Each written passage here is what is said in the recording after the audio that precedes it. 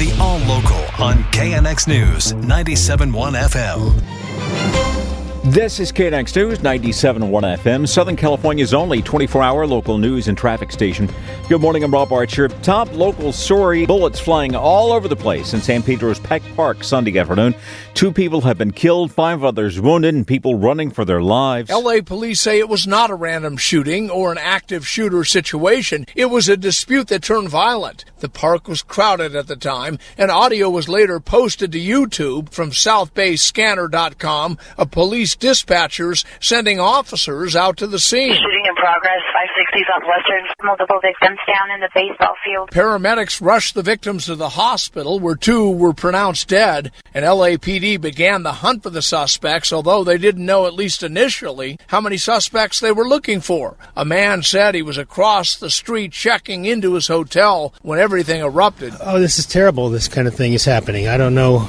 It's just insane. I see this kind of thing on the news now lately, but happening right here was pretty scary. Investigators did recover some guns here at the scene, but they're still looking for the suspects. In San Pedro, John Baird, KNX News 97.1 FM. LA County Sheriff Alex Villanueva once again a no-show at today's Civilian Oversight Commission hearing. He has refused several times to obey subpoenas to testify about alleged gangs of deputies inside the department. He said last week he would appear at this morning's meeting, but now says he will not show up unless the panel meets several conditions. His undersheriff, by the way, Tim Murakami, is fighting subpoenas to testify. He's got a note from his doctor that says he should avoid confrontational situations and excessive stress. You've probably heard a lot of stories recently about pets being stolen across L.A., and now new data confirms there's been a big uptick. Researchers at Crosstown, L.A. say 130 pets were reported stolen between January 1st and the end of June. If that pace continues, figure by the end of this year is going to shatter the 2021 total of 210. French bulldogs have become special targets for thieves lately because they can be sold at very high prices. Crews are fighting the Oak Fire in Northern California. The wildfire started Friday, exploded to be the biggest in the state so far this year. CBS's Jonathan Vigliotti has more. An explosive fire just outside Yosemite National Park is burning out of control this morning, scorching more than 15,000 acres over the weekend. 50-foot walls of flames have damaged or completely destroyed at least 15 structures, with thousands more homes and businesses under threat. More than 6,000 residents have been evacuated, while many communities have lost power. The Oak Fire's burned across 17,000 acres. It is now 10% contained. LA County health officials might decide to put off issuing that new indoor mask mandate if the numbers of new infections and hospitalizations for COVID continues going down. That is not a sure thing, though. They plan to impose that new order on Friday if the county is still in the CDC's high category of transmission. But the latest numbers show that hospitalizations dropping to 1,200 from more than 1,300 just 2 days before. The COVID tsunami sweeping the area, mostly from the Omicron variant BA.5.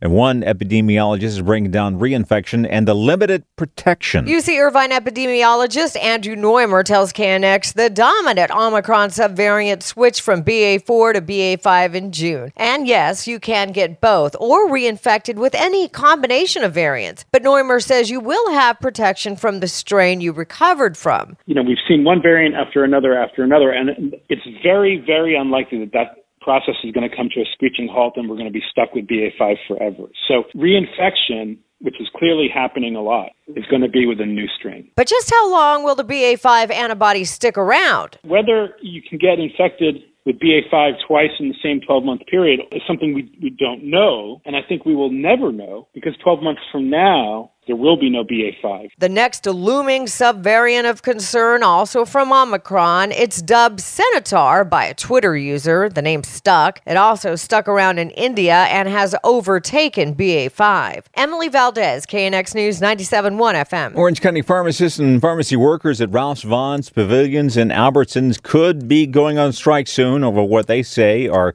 anti-union practices by the companies while they negotiate a new contract. Union is pushing for wage increases, better staffing, and guaranteed minimum hours for part-time pharmacists. Spokesperson for the union says that most of the pharmacists are working 12-hour shifts with little to no help. They don't even have time to take a break.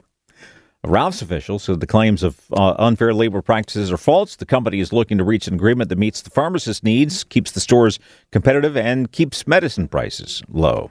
A federal voucher program aimed at getting the homeless off the streets is being underutilized by the city of Los Angeles.